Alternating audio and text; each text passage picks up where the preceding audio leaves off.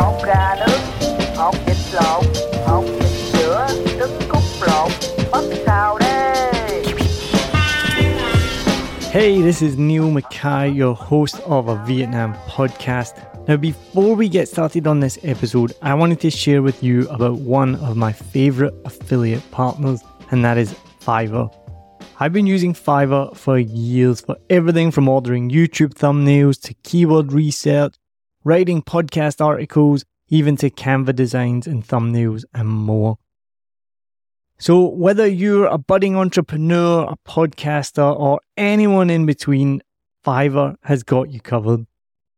It really is the go-to platform if you want to find freelancers offering a massive range of services to help you on any project. Maybe you need a stunning new logo or just a short animation, whatever you need, you can find it on Fiverr. What I love the most is how easy Fiverr makes it to connect with talented freelancers from around the world, all at prices that will fit whatever your budget is. Plus, with Fiverr's secure payment system, you can trust that your transactions are safe and secure. No dodgy people you meet on Facebook groups that disappear with your money and never give you what you want. What, that's only happened to me? As an affiliate partner, I will get a small commission if you use the link and at no extra cost to you. As an affiliate partner, I will get a small commission if you click my link and you buy something, all at no extra cost to you. And best of all, you will be directly supporting the making of this podcast that you're listening to for free, but it is not free to make. So why wait? Head over to somewhere that you've probably never been before. It's called the show notes. So whatever app you're listening in, if it's Spotify or Apple Podcasts or anything at all, head to the show notes, click on my special link, and then you can browse thousands of gigs ready to help you with your next project. And now, let's dive into today's episode. Let's go.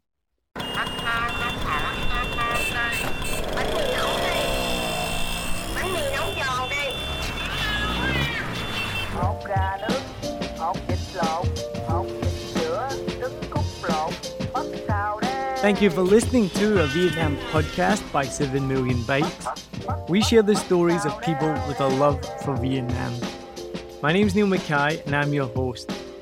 I've lived in Vietnam since 2016 and first started this podcast to know more about the interesting people that live in Saigon, a crazy, bustling, energetic city. As the show has grown, we now talk to people from all over the world who have a Vietnam story to share.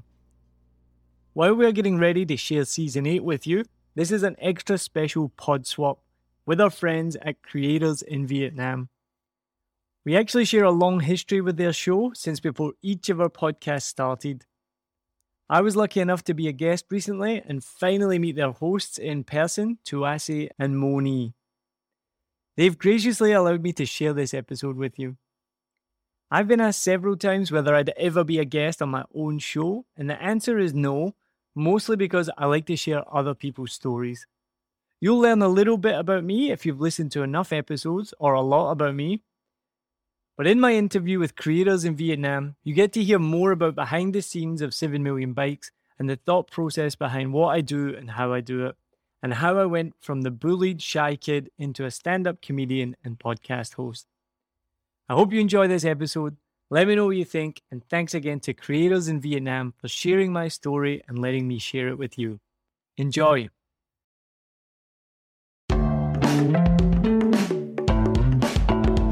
This is Creators in Vietnam with Tuasi and Moni.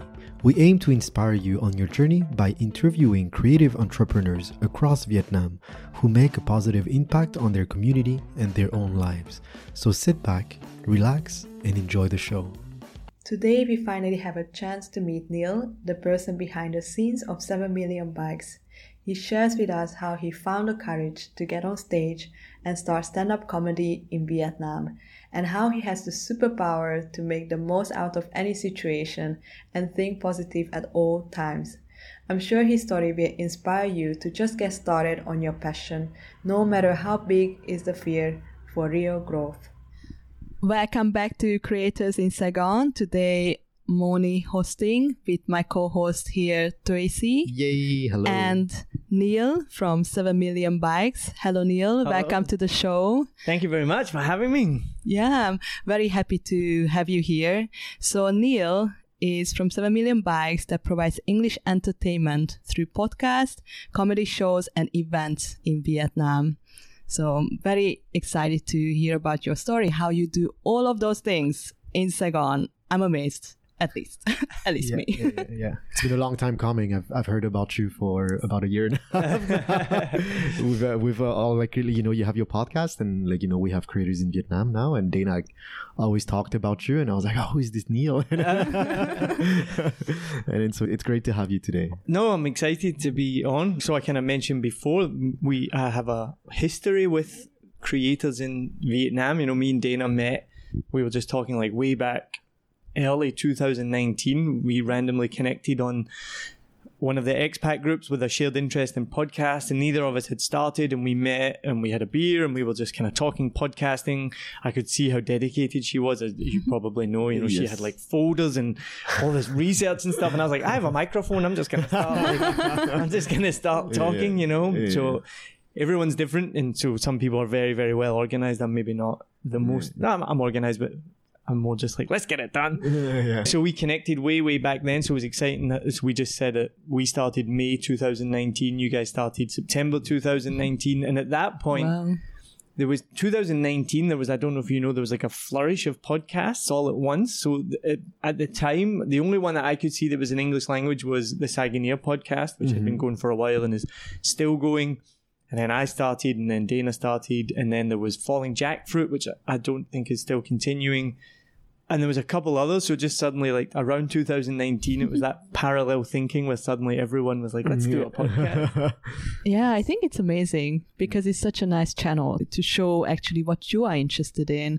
So before we go into actually how you started this podcast, I really would like to learn more about you. About Neil, who grew up in Glasgow. What made you become who you are today? Really, like this doer who want to do so many things at once. So tell us, Neil, how it all started.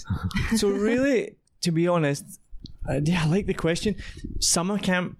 I went to an American summer camp and it changed my life. Absolutely. So I was bullied in high school, bullied in primary school, really shy, really introverted, to the point where I remember the day I started university, we had a big kind of icebreakers and all of this stuff, and they were like, oh, you're going to do like a performance piece, this is your group and you have to perform. And I was just like, I wanted to throw up at the thought of performing.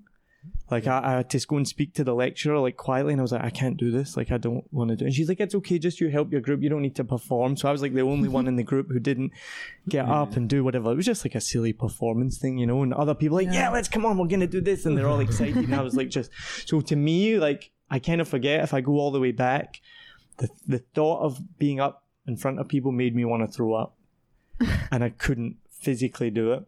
And then near the end of university, I went to a summer camp in America, which is quite a common thing in Europe. It's like a company called Camp America, and you get placed and you go for a summer in America. I know.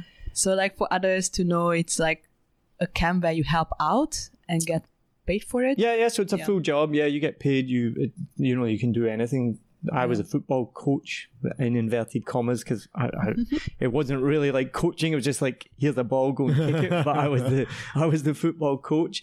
But going to America like literally changed my life, because as you guys will know, Americans, they're just so outgoing, they're so friendly, they're so lovely, they're so encouraging. They are the most positive people on the planet. But also coupled with that, this camp was just a beautiful place. It's still like a special place in my heart. It's kind of this place where the kid who would be bullied at school would be best friends with the coolest kid. At this summer camp, everyone was equal. Yeah. And I would see that. I would watch like this kid who would be like, you know, the cool kid. He's like really good looking and all of this, and everyone loves him. And he'd take the like kid that was a bit weird and a bit strange, like, and they'd be best friends. So it was like that. It was just this summer camp was just a beautiful, beautiful place. So I ended up doing that for 5 summers, but I mean, almost instantly, like, it changed my life, because suddenly I gained confidence. Suddenly you're encouraged to perform and things like this. So I ended up starting doing like getting on stage and playing guitar, and you have to do like little skits and performances and things like this in front of like 300 kids and stuff. And because it's kids as well, you just drop your neuroses or whatever. Yeah. Just gonna do it, you know, because you want to entertain and you want to have fun with the campers. So that literally is probably what put me on the trajectory to now where I'm doing a podcast and doing comedy shows and things like this. Oh, wow. I can imagine that when you go to a camp where is not your usual surrounding, basically you can start new, kind of. So in school, I imagine your classmates know you, and I've been there as well, and we get shy. But then when you are in that environment of being in a camp, you are not the shy Neil who is not on stage. What was that different nudge that you had? That's a good point. I think because you lose all that baggage, right? Because like you say, all your friends know you. And I've still got my best friends that I grew up with are still my best friends to this day. And I still talk to them all the time. So those guys are amazing. I love those guys. So it was never my core group of friends. But yeah, you lose all that baggage from everyone who knows you of being bullied or the stupid things you've done or whatever or whatnot. I think it's just that kind of, you can just start afresh and without that baggage. You can shed those insecurities a little bit. Yeah. Really authentically a little bit. Yeah. I can vibe with that. Definitely. And when was the moment when you started to implement that, what you feel and learn in the camp, into your everyday life, to actually grow as a person, to grow beyond that shy kid? Yeah, I mean, it was almost immediate. I remember I came back from that first summer and I was like a different person. And you guys have probably experienced this as well, being from different countries. You know, when you first leave your home country and then you go back and you want to tell your friends everything that you've done and all these crazy experiences. Yeah. And I remember coming back and they just didn't give a fuck, you know? Like, they don't have the same swearing. I don't know if we can swear. I don't swear too often. But, so I came back and they're not interested, you know. You want to tell them everything and they want to talk about what happened at the football on the weekend. They want to talk about how drunk they got. And that's fine. Like I said, I'm still best friends with these guys, but it was a massive kind of slap in the face when you get so excited to come back. But so immediately I was kind of more confident, more outgoing, a totally different outlook on life. Yeah. Travel does that. Like, it changes your perspective. And then I feel that I left very young when I was 19. And every time I would go back to France, I would literally see people stuck in the past or like not moving, because it's always the same, like, you know, habits, it's the same routines, and then you come back with all those new experience, but they don't have that perspective. So they go like, yeah, that's not that interesting. Yeah, absolutely. But you saw what happened on TV yesterday, and they're like, oh. Yeah, like I was shocked when I got back and they were talking about like the reality TV show last night and things like that. I'm like, I just went to summer camp and met all these people from across the world and we just did this and we did that and I went windsurfing and I thought I was going to find a dead body in the water. That's another story. Like, you know, like so you've got all these things that have happened to you in a short amount of time. They're like, did you see Big Brother last night? Chantel got kicked off and you're like, I don't know who the hell Chantel is, but okay, you know. So the time of Big Brother. Big Brother, yeah. I mean, I love Big Brother when I was younger, don't get me wrong, but you get to a point where you're like, it was, actually, like, it was reality TV when I left to Canada and I came back. Everybody was just talking about Love Story, and it was Love Story for us. It was so bad. Anyway, yeah, good stuff. And how did you find the people you actually can relate to more? Because I think that you traveled a lot as well. Where the journey took you after the camps? To kind of follow on from what your point is and what you're talking about, it's meeting these people, right? It's just amazing. And so I don't want to like put down someone who hasn't left their home country and who, as I said, many of my friends as well. But like right now I'm sitting with a French Vietnamese, Hungarian Vietnamese in Saigon, and the amount of people that I meet from different cultures, countries, races, I'm amazed at the amount of people that I've met from all over the world and that I talk to through the podcast as well, which is nice. And then I think about these people who've never really left their home country, and you've met the same people. So I talk about this a lot. I'm very aware that I'm a very white person and that I come from a very white background. Most of the people I knew were all Anglo-Saxon white people. We had a few Indians and a few Pakistanis. But apart from that, I'm from a very white culture. So I'm very aware of that. But then I think about my people I grew up with, like, I don't know, maybe they are, maybe they're not, but are they aware of that they're very white, you know, because they're still in this very white environment. Whereas I feel very lucky that I've traveled the world and I've met people from all over, you know, which does give you that travel, that perspective, broadens the horizons and makes you more aware of the world and things like that. I don't want to use the word woke, but makes you woke, makes you become a bit more woke, you know? Yeah, definitely. I think it allows you to, depending on how, because I've seen a lot of people traveling in Australia, for example, but it's just the beginnings of backpacking, and it doesn't bring that level of like emotional maturity that comes with traveling. But I think it comes later on with a few travels, with a few actual, because traveling is not always beautiful. It's actually the problems that happen during travels that really forge that Exactly. character, that personality, Yeah. you know? Yeah, for sure. It's those deep problems that later on becomes really good memories. Like, fuck, I went like, you know, you don't talk about like the nice time. You talk about, shit, I got lost in Cambodia and I ended up in that forest and I survived. And those are the moments that really forges you, I think. Absolutely, 110%. Yeah. Because I know it's kind of like you realize it later on how much you romanticize these things. Yeah. So my best example, so I actually lived in New York City for like 5 months one time. Random story, that's a whole nother episode. Now, when I think about my time in New York City and when I tell people about it, I have nothing but amazing things to say. And I'm like, oh my God, it was so amazing. Yeah. And then I remember it was the worst time of my life. Like literally like the worst time of my life. Like day to day, I was so broke at one point. I was eating onion and lettuce sandwiches. Oh, yeah. I moved there for a girl. She broke up with me.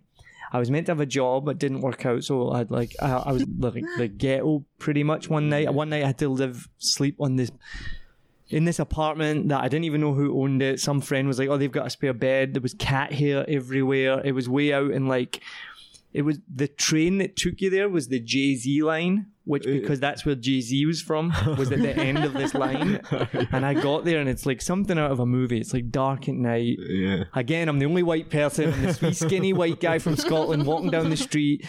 So, you know, but I never really think about that. I was like, I lived in New York. It was amazing. I had so much fun. And I'm like, no, it wasn't. It was the worst time of your life. But like you're saying, that you just, it makes you grow as a person and things like that. And there's so many experiences from traveling like that. Yeah.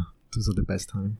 Yeah. This is why I was so lucky in Saigon, right? Because there is a difference between, we're all, in my peer group and probably yours as well, right? We're all kind of expats. We've all left our home country. Like, we're all the same. Yeah. Like, I've got a couple of Vietnamese friends, but the majority of my friends are all travelers, expats, come from somewhere else. So you've all got that perspective, which is pretty different. Yeah. It's nice perspective. Yeah. I worked with international schools when I was in Canada for 10 years, and I was in that environment the whole time. It's true that there is something about traveling that definitely reconnects you with the present moment. Naturally, you have to live in the present moment. And so I think that's why we shed those insecurities. And that's why I think even when you came to Vietnam, you were attracted to not certainly a country, but mostly to same personalities, to people that were vibing the same. And I think that's why we all end up close to touting. Yeah, also like there's a difference when we travel, like, you know, you just like a weekend travel and stuff like that. But what we talk about really is the deep experience of living somewhere else for a period of time. Yeah. That's when our insecurities somehow they just emerge and challenges come where you're like, I don't know if I can handle this. And that's the growth that we are all been through. And I think that's what reaches our perspective in our life. Yeah. So, Neil, the next question would be, what brought you to Vietnam? A plane. Yes. Good Simple. One. I'm sorry. There was a car before that. No, so my wife and I came here in 2015 for a holiday and to visit her sister and her husband. And so we traveled the length of Vietnam. We went everywhere from Sapa down to the Mekong Delta, everywhere in between, over about 2.5 weeks. And we just, you know, fell in love with the place, as everyone does. Most people, not everyone, but most people do. And we went back home to New Zealand, which is our home actually. And that weekend, we just sought out Vietnamese food. And we lived there for like 2.5 years, and we didn't realize there was like a Vietnamese restaurant on nearly every corner because we'd never been looking for it. And suddenly it was like, oh, there's one there. Oh, there's another one. Oh, wait, what? So we spent that weekend just like going to all these Vietnamese restaurants, drinking Vietnamese coffee. Even one place had ba ba ba beer. Oh, wow. But it was like $8 New Zealand dollars for a ba ba ba beer, which is like, it's 50. It's just ridiculous amount of, it's like 120,000 dong for a ba ba ba beer. We knew they were like 15,000 dong. So we were like, right, we're not going to do that. Yeah. But so pretty much from that moment, we were like, well, I'd never really been to Southeast Asia. I think Vietnam was my first time. I'd been to Bali before that once. for my honeymoon. I should remember that. And then we came to Vietnam, but I hadn't really traveled around Southeast Asia. My wife had a little bit. She'd been to China and things like that. So we're like, right, let's plan a year's trip away. So we saved for a year. And then we're like, right, let's see how long the money can last. We'll do a teaching certification so we have that in our back pocket. We'll travel and we'll teach. And then when we come back to New Zealand, we can volunteer to teach English, because we'll go back to our normal jobs and things like this. So we did a month in Thailand, a month in Malaysia, got to Vietnam to do our CELTA certification. So our plan was to be here for 6 weeks. So 4 weeks for the course, 1 week before, 1 week after, and then continue on. But we met this amazing bunch of people doing the course that some of them are still friends with to this day. And then through the course, you kind of automatically get offered a job. That's kind of like why they offer the course, right?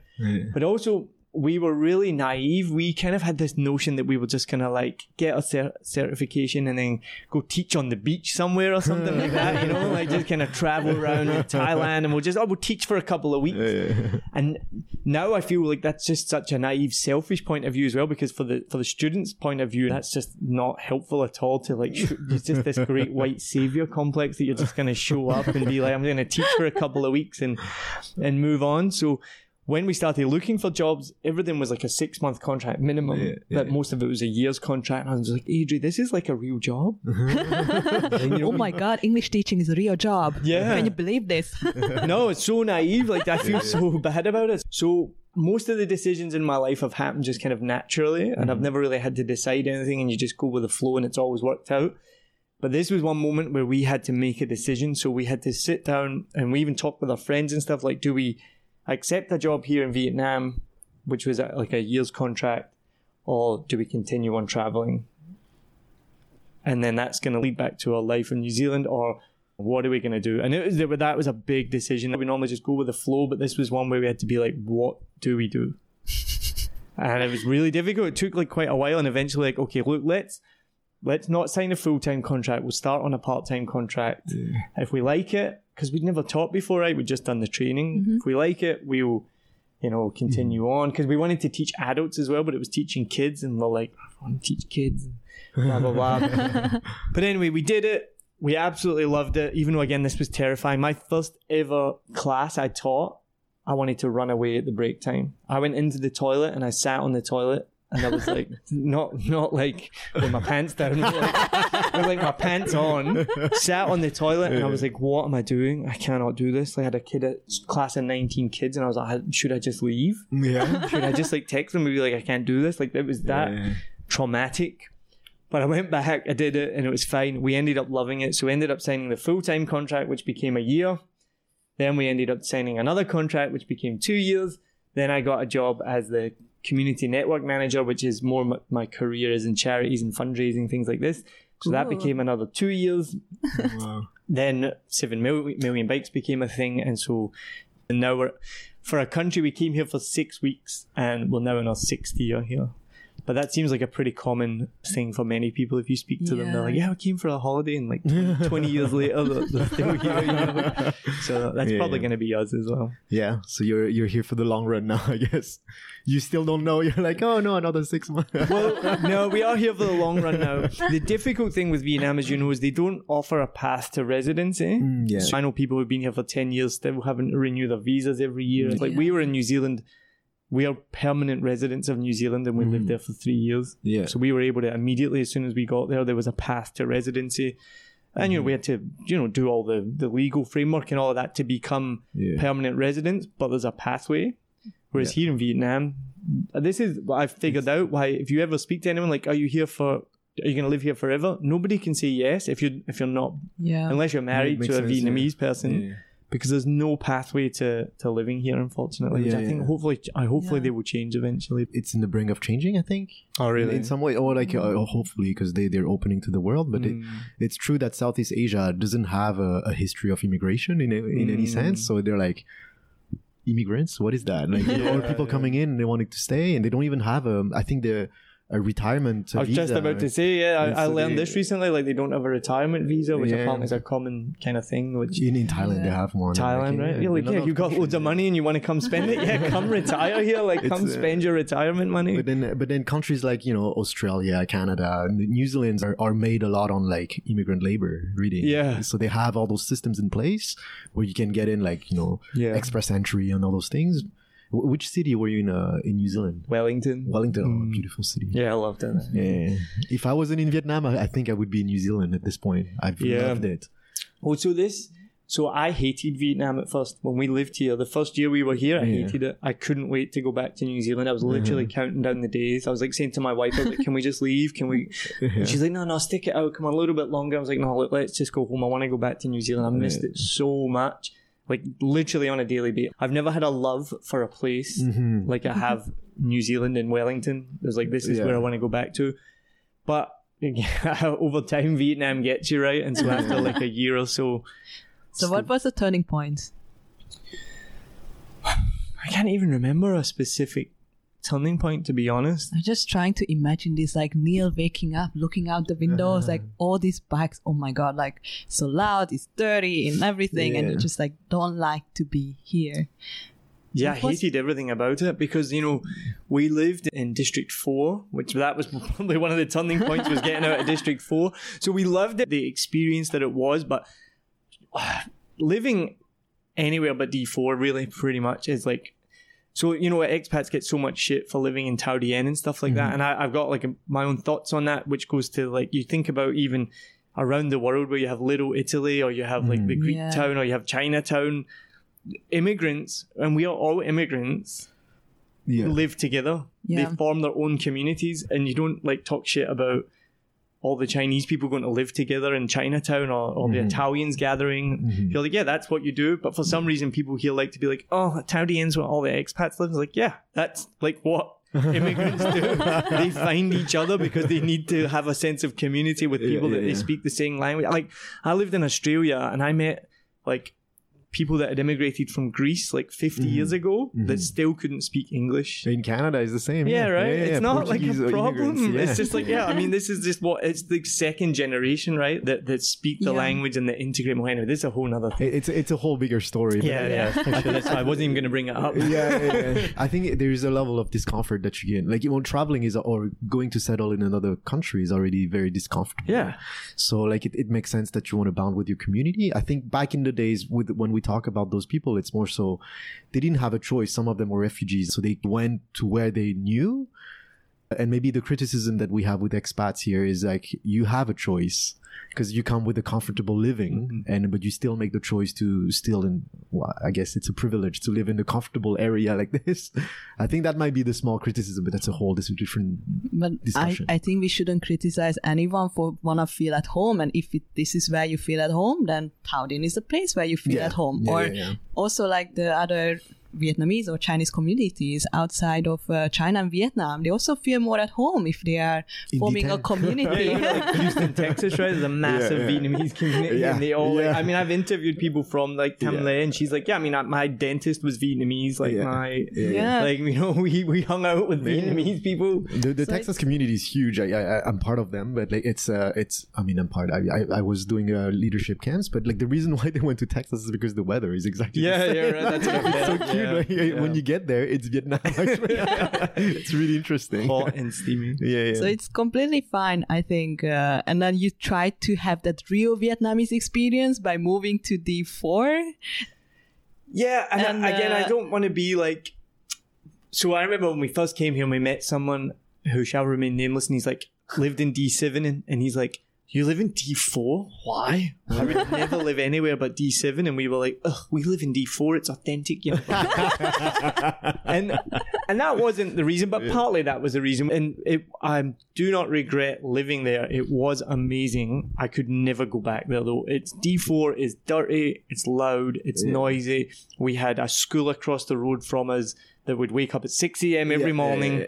And, we were teachers, so we had a different schedule. So we weren't waking up at 6 a.m., but we were woken up at 6 a.m. Yeah. Then we moved to another building where we didn't realize they hadn't finished the building. Yeah. So a few weeks after we moved in, they started finishing the roof.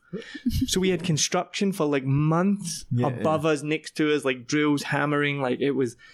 So all of that stuff grinds you down. That's why I didn't like it, basically. It was like noisy, dirty.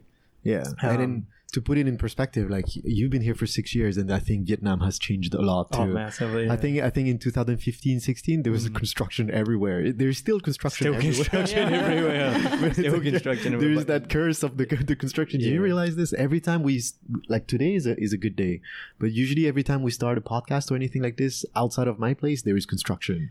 But the other thing, sorry, just to go back to the whole Tauri and expat things as well, it's like, there's Vietnamese people that live here as well. Yeah. And there's also Japanese, Indian, Korean. Yeah. Like, so I wanted to ask you a question, because like the energy in Wellington is very different from the one here in Saigon. I mean, have you been to New Zealand before? Not yet, but I heard of it. Yeah, New Zealand, like picture the quiet part of the Lord of the Rings, and that's literally the energy that is there. Like it's just good vibes. And so how was the transition? I mean, you said that you didn't like it. But so how do you see now that craziness of Vietnam, and how do you equate it to Wellington? Well, you can't equate it. It's so different.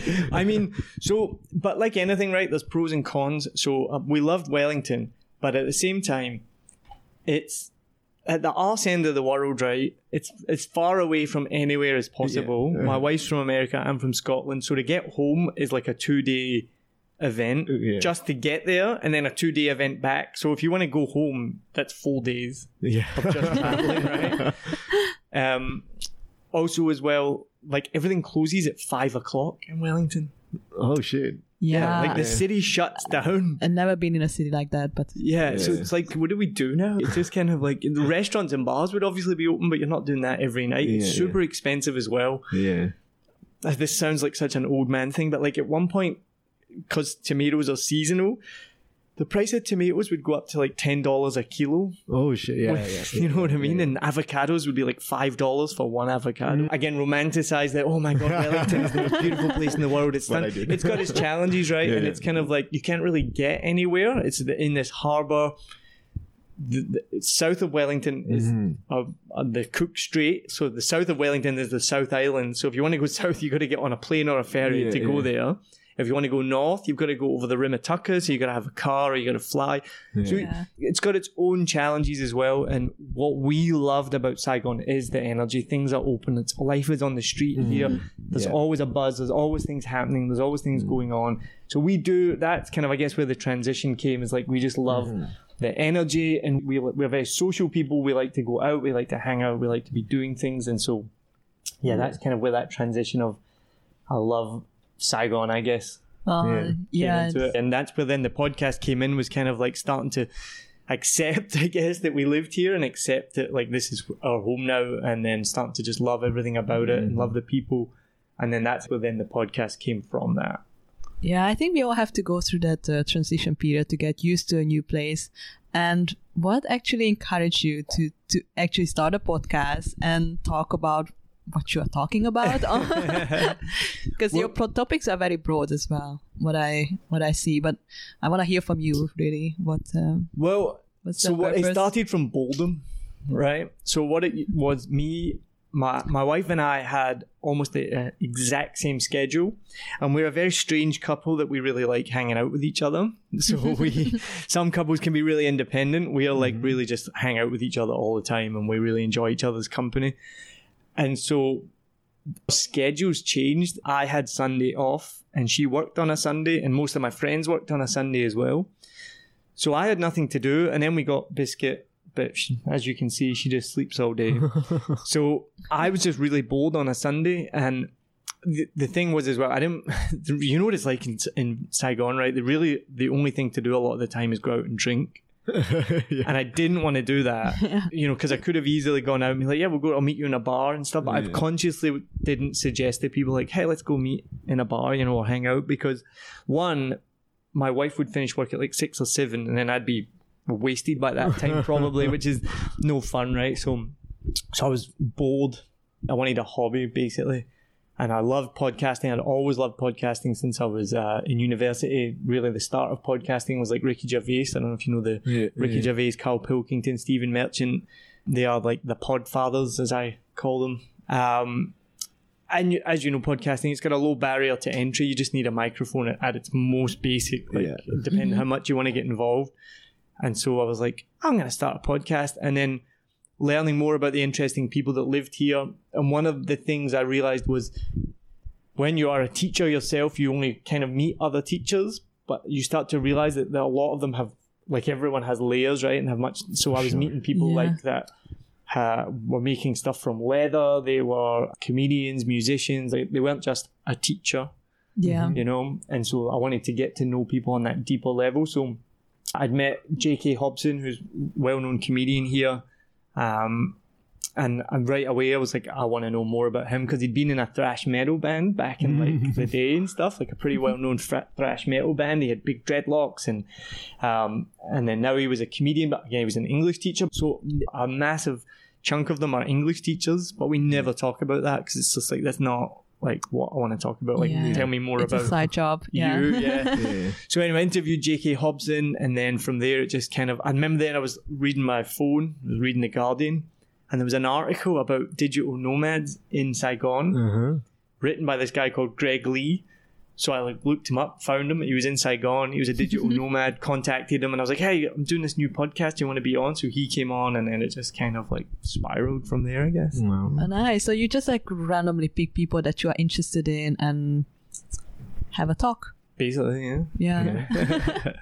And how did you evolve like from there? So first was the podcast, and then later on you started to do comedy shows. How did that came? Yeah, well, so comedy is just something I'd always loved, like my whole life. And doing stand-up comedy was something I'd wanted to do for years. I always say I wanted to do it for 7 years. So for about 7 years before I did comedy, my wife and I, we would always go to comedy shows. We both of us have always loved stand-up comedy since we met. And, you know, I'd go to shows and I'd be like, I want to do that. Like, I want to be up there. I want to like, you know, and I'd be doing bits in my head. And it got to the point when we were in New Zealand, we would go to open mic nights. I had stuff written down in my pocket and I could not get on stage. Like, I just couldn't do it. So even though by this point I was more confident in myself, I did public speaking. I would go out to events for my job and do public speaking in front of hundreds of people, no problem.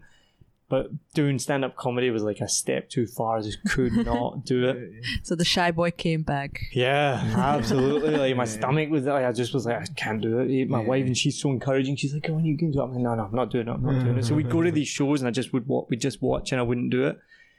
And then Saigon, same thing happened in the beginning. And part of the reason with 7 Million Bikes, we provide entertainment because we remember when we first got here, we could never find anything to do. It's really difficult. Again, you're in a new country, a new environment, a new language as well. So you end up just drinking beer half the time because there's nothing else to do, right? Like, well, come on, we'll go drink beer. But then someone started putting on shows at Emergency Room. We were just talking to Matt Ryan just a couple of days ago. Matt Ryan, your Indica and Union Jacks, he had a bar called Emergency Room back in the day, just down at Pasteur Street. Really, really fun bar. So they started doing open mic nights. So again, as soon as we saw that, we started going to them, watching them. And so then the comedy scene started kind of flourishing here in Saigon. So then there was like Saigon Funny People came along, who J.K. Hobson was part of. They were putting on shows. And then it was Ben Betterby and Comedy Saigon. And so comedy was starting to become a bigger thing here in Saigon. And so obviously my interest was piqued again and was going to these shows. And I was like, I want to do this. So again, got to the stage where I started telling my friend and telling Adrian. So I started writing stuff down, started thinking a bit. And we went to Indica for a Monday night open mic, which has just restarted. I had a bit in my pocket and there was about 4 people there that night. And so Angie, who was a host, got up. She did some comedy. I think one other person came up. And then Angie got back up and she's like, well, this is our show. Like, there's no one else is here. Does anyone else want to come up? You know, like just kind of open, because it's open mic. And so that was like me. I was like, I do, yeah, I'll do it. It's 'cause I had the bits in my pocket. So I got up, told my first joke, then completely forgot what I was going to say. So I had to get my notes out immediately. But, open mic, it's okay to do that. So I did my 5 minutes and it went pretty well. People laughed. And then that was just once I'd broken that barrier, that was me just like hooked, So the first few times I did that, I remember wanting to throw up. I was so terrified. It was the most nerve-wracking thing in my life. I remember it was the second or third show I did. I was sitting there like just tapping my foot and like just feeling horrible.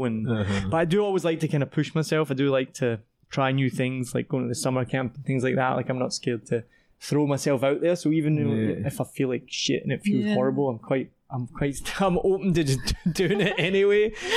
So then it's just like anything, the more you do it, you becomes easier. But after this lockdown, we hadn't done any comedy in person for like 5 months. So when I did my first in-person comedy show at Indica again, open mic night, my knee was like kind of shaking and I was still a bit really nervous. But then you just gotta keep doing it. I really admire stand-up comedians because I had a friend in Amsterdam who was starting in stand-up comedy, and I see on him and I know from him that how nerve-wracking is the whole experience, and at the beginning it's hard to be natural even. So how's your growth process in terms of stand-up comedy? What did you do to actually keep improving yourself?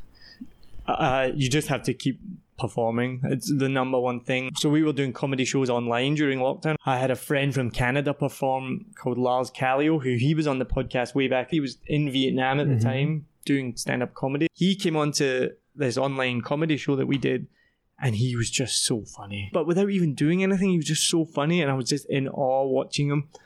And so afterwards I was like, how did you do that? And he's just like, I've performed like 25,000 times in my career, because he's been doing it for like 20 years. It was like thousands and thousands of times, and he's like, you just have to perform. That's the biggest thing. When I'm regularly performing, when shows are on, and when I have the time as well, you just get up on stage and you just own the stage. And it's but then now, like I said, I hadn't performed on stage for 5 months.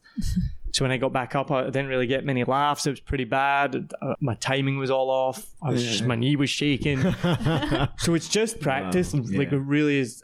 So what's your count right now? What's what? Your count? Like how many am I up to? 135. I keep count. 135 stand-up. Physical? No, that includes online as well. Yeah. That's amazing. I do keep count, actually, every time I do a show, I write it down. I take notes of what I've said as well, so I can remember what I've said. 138 we're up to. Wow, 138 in the span of how long? Since 2019, so it's not that many. Wow, yeah, well done. 2 years, so that's... I don't perform as much as I should. 138 in 2 years, that's pretty good already, no? Some people will be a lot more. Yeah, I heard from other podcasts as well. I'm so inspired right crazy amount. I find it difficult to balance podcast and comedy. So actually, do you bring in some of that comedy in the podcast, and do you bring some? Not really. No. You try to keep it very segregated. I don't try and keep it segregated, but it's just two different things. And I remember talking to someone about this a long time ago, and they were like, "You can be multifaceted.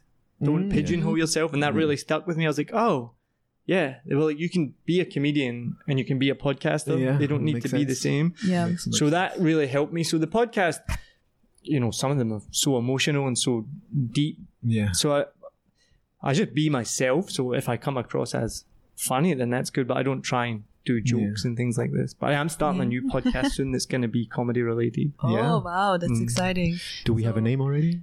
Yeah, we do. It's called Did That Really Happen? Oh, I see. So I've already lined up the first few guests. So I'm going to play a comedian's joke. Well, they're going to give me one of their jokes.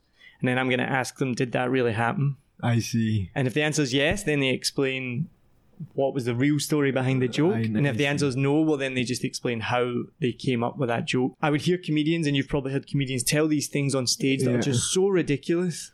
And you're wondering. Right? Like, did that really happen? That's a good premise. And so often I would then ask comedians if I met them. I remember even in New Zealand, met this comedian after his show. I was not doing comedy, just watching. And I was literally like, did that really happen? And he's like, yeah. And then he tells you the story about whatever it was, I can't remember. And J.K. Hobson had the same thing as well. Even to this day, when I see my friends do comedy, and I'll be like, after the show, like, did that really happen? It's like, yeah, how could I make that up? Like, literally, how could I make that up? And I'm like, wow. So that's what comedians do. We take what happens in real life to all of us, and then we're just able to tell it in a funny way. So in one part, for to be a good comedian, we know that practice, that's number one. Practice for everything. Yeah. But as any artist, we always have to find our own style, our own voice, our way of doing it. And how you personally find your own style for stand-up comedy? I'm still working on it. Yeah. What would be your style? Well, so it is an interesting question, and I think that's what held me back in the beginning, right? Because so you practice things in your head before it ever got on stage, and you're like, how is this going to sound? How am I going to sound on stage? Because I didn't want to sound like corny or cheesy or, you know, like forced. Yeah, like, so be afraid of other people's judgment in that. Are you a psychologist or something? Jesus. You asked me on to do a podcast and I'm getting a free psychologist. Do you want to lie down? Yeah, we got a couch here. I'll lie down. So tell me. So I had some issues with my mum, and then that was, so I started doing comedy to get rid. No, but yeah, I guess you could say what did you say? Fear of being judged? Yeah, of course. Yeah, so yeah, I guess right. I think it's every artist at the beginning. That's the biggest thing, that how other people would perceive our performance. Not even an artist, just every human being. We're all scared of being judged, right? Every interaction we have, we're always kind of thinking about what people think of us. When I'm hearing your story, and I'm feeling so inspired, because I started with public speaking too. I thought like public speaking was a good entry point to stand-up comedy, but I feel like stand-up comedy is that point of vulnerability that is the highest, because you're supposed to go deep into someone's laughter, you know, like if you can get that laugh, it's super sensitive. The thing that makes stand-up comedy so different to any other kind of art is you need an immediate reaction. An immediate reaction. If I say something and you don't laugh, or the audience doesn't laugh, it's the most awkward thing in the world. That's what's terrifying. If you're performing music, go and watch someone perform music. People clap at the end, right? But you don't need that. Like, they're not after every chorus, like, yeah, good job, you nailed that. You're like, you know what I mean? So with comedy, you just need the immediate reaction every time. Super sensitive. Talking about voice, that was what the biggest barrier was. I just realized my voice was just me, because Bill Hicks said it as well. You just have to be yourself, because no one else can be you. Yeah, exactly. So don't worry about who you are on stage, just be yourself. And so, as you can tell, I'm a pretty affable, chatty person. I'm Scottish, you can't stop talking. So I think what the biggest thing is, and I see this in every new comic, right? They all just think that you need to get up on stage and tell a story. And that's what I did in the beginning. You just get up and you this funny thing happened to me. But it's not funny to other people. And you need to have constant laughter throughout.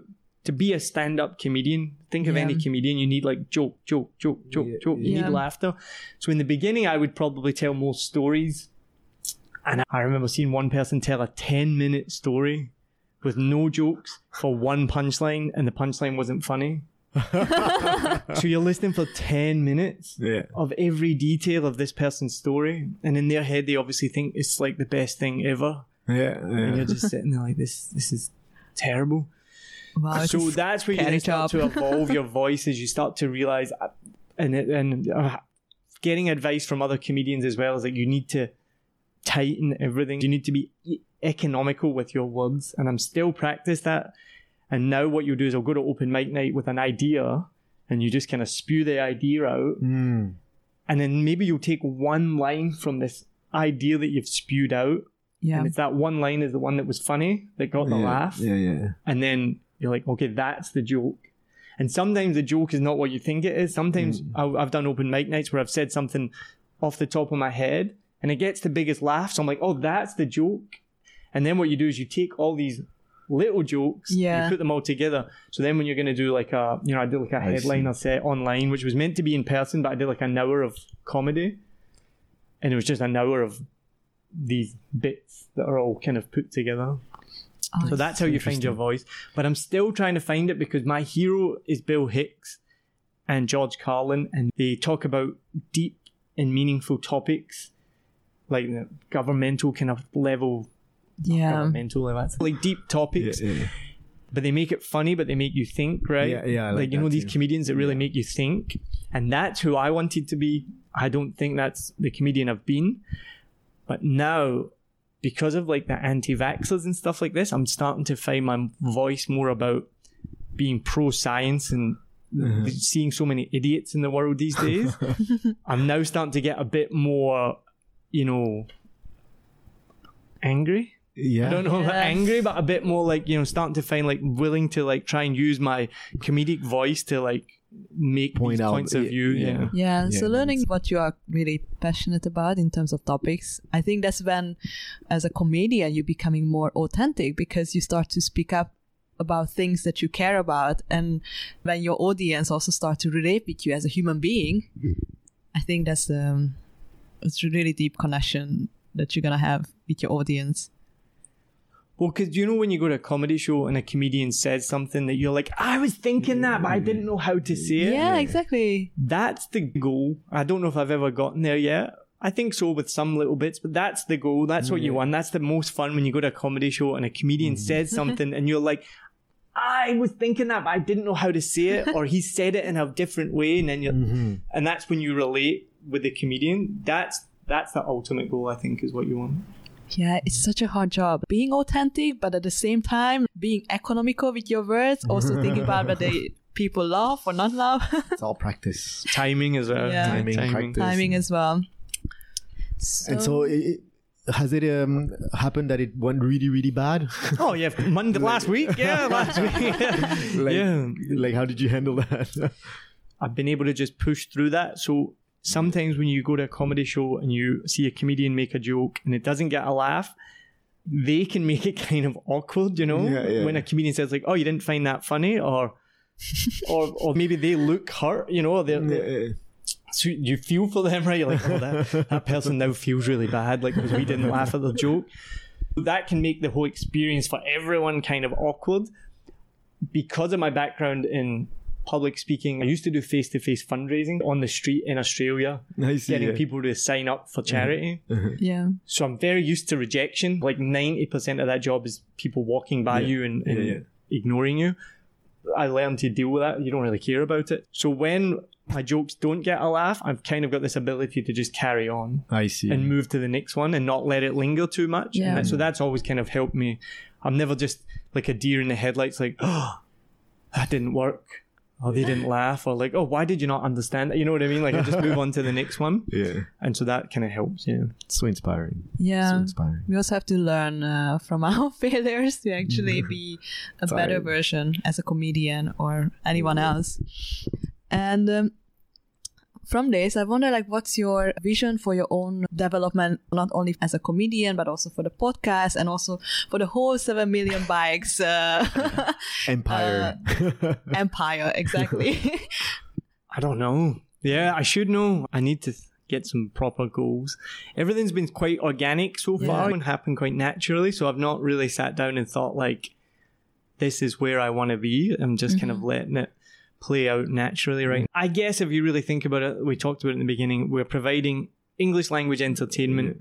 So not just for expats, we obviously have a massive Vietnamese population who are speaking English. They want Western style entertainment. They want comedy shows. So I guess to be the number one English language entertainment provider in Vietnam, I don't know where that's going to go though. I don't have any like kind of specific goals or what that means or any numbers of like this amount of shows or this or that or that. Just like keep doing what we're doing, keep doing it well. Yeah. Then ask it this way: what's kind of the purpose behind what you are doing? Like all of them. Provide entertainment. I just enjoy making people laugh. I enjoy meeting new people. It's kind of one of these things like you realize you have a skill and then you're like, oh, well, I might as well use this skill, So you kind of realize, oh, I can organize events. Like a lot of the things I do, I don't overthink it or even really think about it until after. And then I'm like, oh yeah, I put on that event. That was pretty cool. Oh yeah, that took skill to do that. Like that management, organization, promotion, marketing, all of these things. I don't really think about it at the time. And then afterwards, and then I'm like, oh yeah, It's really inspiring though. Like, you are not the first person I meet that who is like really this doer personality. You just like get the idea and then go for it. And I'm kind of the opposite. I don't know about you, Tracy, but I always had to sit on it a little bit before I make that decision to go for it. So my wife and I were the polar opposite, and she's like you, and that provides a nice balance. But I am a doer, and I think that can be good and bad, because sometimes I just do it without thinking. Yeah. Whereas if I have an idea, she'll be like, well, what about this? And have you thought about that? And then this. And so she freely admits that she will be held back from doing things because she overthinks it. And so many people are like that. And it's called paralysis by analysis. Yeah. So you analyze things so much, you paralyze yourself because you're just like, you think too much and then don't do anything. Whereas I'm like the complete opposite, where I don't think at all and just do it. Yeah. Thankfully, so far it's worked out, but maybe one time I'll get tripped up and fuck up. But so who is around you to help, like, except your wife, obviously? Like, who is part of 7 Million Bikes that is providing you a support system? It's pretty much just me and my wife. Yeah. I mean, I've had so much support though from people. You know, Devin Gray, I have to give so much to him. Devin Gray is a comedian who's just recently moved to Germany and got engaged. So congratulations, Devin. He's just given so much support over the last year. Tommy Pruchinski as well. These guys have just, Wayne, Wanye West.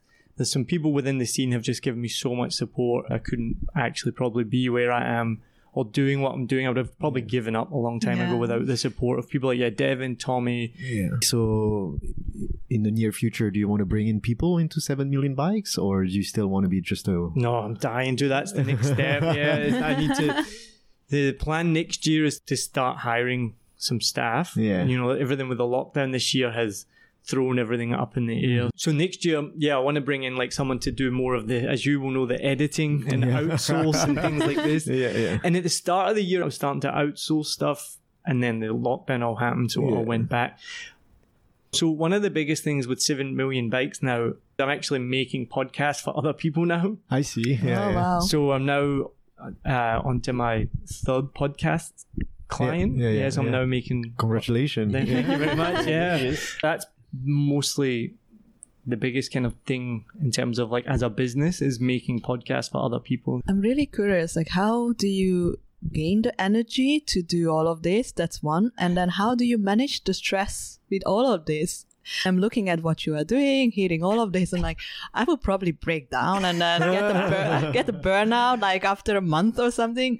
How do you tackle the stress, and then how you gain your balance back, let's say, to do, or better you have a balance? That's another question. I have no idea the answer to that question. One, I don't find it stressful, I guess, is the biggest thing. I just love it. I've kind of always had a lot of energy, so I'm just naturally quite I mean, I couldn't do any of this without my wife though. Like, literally I couldn't do any of it without her. She provides the balance, she provides the support, she picks me up when I am stressed or when I am down. She always provides a balance to what I'm doing. When I'm too high, she'll bring me down, and when I'm too low, she'll pick me up, you know. So she's the pole. Definitely.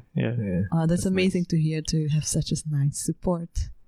Yeah, support system is very important. I mean, like, shout out to your wife. Exactly. But you got to try and find balance in everything. One of the things that helped me was I had a sales job and I did a Tony Robbins course where you focus on internal locus of control. I can tell I have a very strong internal locus of control, so nothing external affects really too much what I do, because I know that it's all about what I do and how I react to situations. So once you have a strong internal locus of control, it makes everything much, much easier. Yeah. And I learned that really from like doing the sales job, 100% commission. So you're entirely reliant on, yourself for your income. And so that manifests its way in things like one of my comedy shows. I had a photographer booked, which was like a big deal. And before I got there, the photographer messaged me and he's like, the guy that's here says that there's no show tonight. And I'm like, oh, there's absolutely a show tonight. We have it every month at the same venue in the same spot. And I get there, the manager hadn't shown up. It was the delivery guy was there who didn't speak English. There was no aircon on, no electricity. The cash register was locked. there was people were already there. The bar wasn't set up at all for the show. So again, you could show up and be like, fuck, and you get angry and all of that. But I just have a very positive mindset that I'm like, okay, what do we do? All right, Wayne, can you help this? Can you do it? So I ended up like pouring pints. The cash register was locked. Oh, the owner was in Nya Bay, so he was like an hour away, and I'm calling him and I'm like, the manager's not showing up. So I'm having to use my own money. I had to go send someone to go and buy soda water because they didn't have soda water in. But you're just kind of like, okay, so how do we solve this problem, right? Not like dwell on like what's gone wrong. Okay, how do we solve it? So we're like, quick, get the aircon on, change the seats. You go buy soda water. I used to be a barman. I'll pour pints, and we ended up just having an unbelievable show, and there's just no problem. So if you just have that solution-focused, positive mindset, nothing's really a problem, right? I love it. That's an important message, I think, for the listeners, for us as well, to remind ourselves that we always have control over our circumstances. I mean, we cannot... you have control of your emotions. You control how you feel about a situation. And it's not easy, but I know. I managed the tour company in Toronto for a long time with all the international schools, and that's how we train people. Like, it's just your circle of influence, and then just be solution focused. Like, because something is going to happen on the tour, like, bus is going to break down. Some, vendors are not going to show up. You show up at the hotels and none of the rooms are ready, and you have to deal with it. You have to entertain. You have to be like, okay, it's part of the show. The show must go on, and it's everything you just said is like textbook tour guide training. Just get things going. I also want to understand, how do you deal with the fear when you start something new? We all have some fear when there is something new that we haven't done before, and then you have done so many of that already. I'm asking you this so the listeners can also get some inspiration of, they can get over that fear and then start their own things as much as you did. You just have to do it. Like, literally, you just have to do it. I'm not making that like that's easy. Like I talked about, like me getting on stage for the first time took me 7 years to do comedy. It's terrifying and it's difficult, but at the end of the day, you just have to do it, and it's the only way you can get by. Really. You have to dare to jump, and then like after that, I think it's consistency. Like once you break the seal, like everything you said, I've been like really inspired. Once breaking the seal is once I broke the seal of comedy, it's like, okay, you just go ahead. It's a lot and about that. Do you feel balanced today?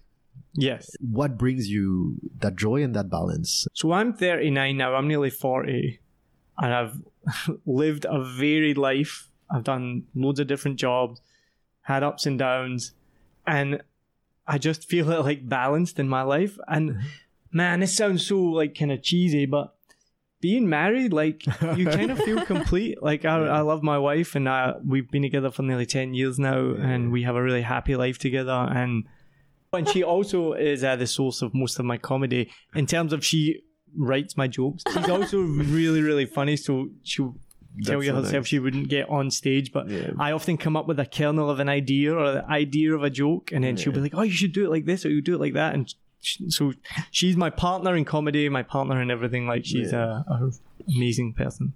For me, it makes sense. All the things that you've said, you do feel balanced because you have this good way of thinking, solution-driven type of thinking. So when there is a problem, you're more focused on how do I solve that problem, not into the delving into the negativity. So it makes sense for me. You don't have to be like doing 5 hours of yoga every day. 5 hours of meditation. Don't get me wrong, yoga does help, and if that's what finds your balance. I just don't have time for yoga. I would love to do it. But you have those systems in place that makes you that makes you balance, and that's what we want to know. And that's perfect. And relationships as well with everyone. Like I mentioned way earlier, I still talk to my best friends from back home. Mm-hmm. I'm always on bloody Messenger. I'm always reaching out to people. I love being around people, talking to them, making relationships, being on your podcast, talking to you guys. I love it. And you thrive on that and you get energy from it. If you're an introvert and you're listening to this and you're like, I don't want to be around people. I'm obviously not an introvert. So it's different for everyone. But that's part of it as well. Yeah. I understand. Also knowing your energy and managing it that way. And for you, if that's what brings you energy, then that's what you're going to do. Reaching out to people. Thank you for this opportunity to be able to explain to people, whoever is listening, maybe a bit more about me, because I think a lot of people, like you've kind of said, maybe see my name or see me doing comedy or whatever, but they don't really know who the real me is. Yeah. It's interesting to see the evolution too, because I've been very much outside the expat community for the past 2 years and a half that I've been here, but I can see increasingly how you are becoming the centerpiece of the expat community. It's especially in terms of entertainment. So just one of the last questions, how do you want to be remembered at the end of your life? Oh my God, what? Maybe you should lie down for that question. Yeah, Jesus. How do you want to be remembered at the end of your life? Well, I want to live forever. No, I'm kidding. Forever young. I mean, just as a good person, right? That's how you want to be remembered, as just a good person. That's all. Simple. Yeah. Doesn't have to be more complicated than this. Yeah. Yeah. And now it's your chance, actually, to talk to the audience, talk to the universe. Where do you want to take 7 million bikes or anything related to what you want? Go ahead. We've been talking for an hour and 20 minutes and now you want me to... I've said it all. I don't have anything more to say. Yeah. Anything else you want to add, or anything else that you want to project to 2022? Just give us your... if you want. So anyone listening, come to shows, get out. I know it's difficult right now as well. We're still all coming to terms with the new normal. If you can, come to a show, support it. Support anyone who's doing comedy. Go to a comedy show, listen to the podcast. The biggest thing is just getting people to do stuff, so just go out, enjoy a show, have fun. That's really nice. Yeah. You also do a creative networking event every month, is that right? We've been doing it online, and then there's going to be our first one next week in person. Come, so that's great. We'll just go, the website, 7millionbikes.com. There's the calendar of events is on there. Go on Facebook, Instagram. It's great to focus on the physical aspect, like all those events. I'm really excited for everything that you're doing. Thank you so much. No, thank you. It makes me feel so good. It may come across as like overconfident or too cocky, which I don't try and be at all. And I definitely have my moments where I'm like, fuck this shit. I'm not doing another comedy show. I'm not doing any more of this stuff. Like, you have your down moments, and then when comments like yours right now, honestly, they make my day, my week. I will not forget what you've just said to me. That stuff keeps me going. I remember when someone tells me you inspired me, or you've motivated me, or you're this, and then that's like, man, you got to keep doing what you're doing, because it's like that's the food that fuels you, really. So thank you. Yeah. Thank you so much, Neil. Thank you. So happy to have you. Yeah, thank you very much. I'll see you guys at an event and a show soon. Yeah. Yes. Next week. Thanks, Neil. Cheers. All good. Thank you, Neil. Thank you so much for listening to Creators in Vietnam. If you like this episode, become a part of our mission to inspire others by leaving a 5-star rating and review in Apple Podcast. Also by sharing this episode with your friends on social media. This one small act can truly make a difference in someone's life. Don't forget to subscribe so you don't miss an episode, and see you next time.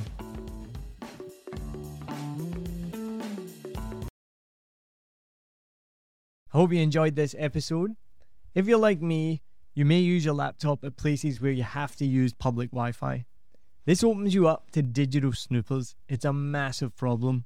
It can be your internet service provider, or you know who, looking at what you do online, or a cyber criminal trying to steal your bank passwords or credit card info, or even a hacker at the next table trying to steal your sensitive data.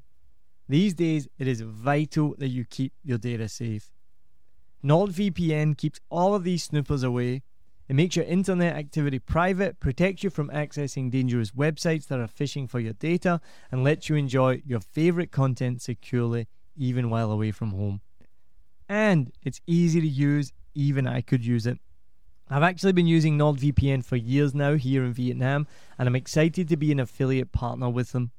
I've used NordVPN to watch Netflix, BBC, Disney Plus with ease, and I also know that my information and data are safe from prying eyes, whoever they may be. Join now and you'll get 68% off and 3 months free when you go to my link, nordvpn.com/SMB. Just again, for those hard of hearing, nordvpn.com/SMB. The link is also in the show notes. I know nobody checks them out, but go check that out and you can get the link from wherever you're listening to this podcast. As an affiliate partner, it also means that I will get a small commission when you sign up, but at no extra cost to you. So not only will you be getting a great deal through 7 Million Bikes, you get a great VPN and you'll be supporting 7 Million Bikes podcast. Stay safe online and enjoy the shows you love. Any questions, just let me know. You know how to get in touch with me, and thanks for listening to this show. Cheers.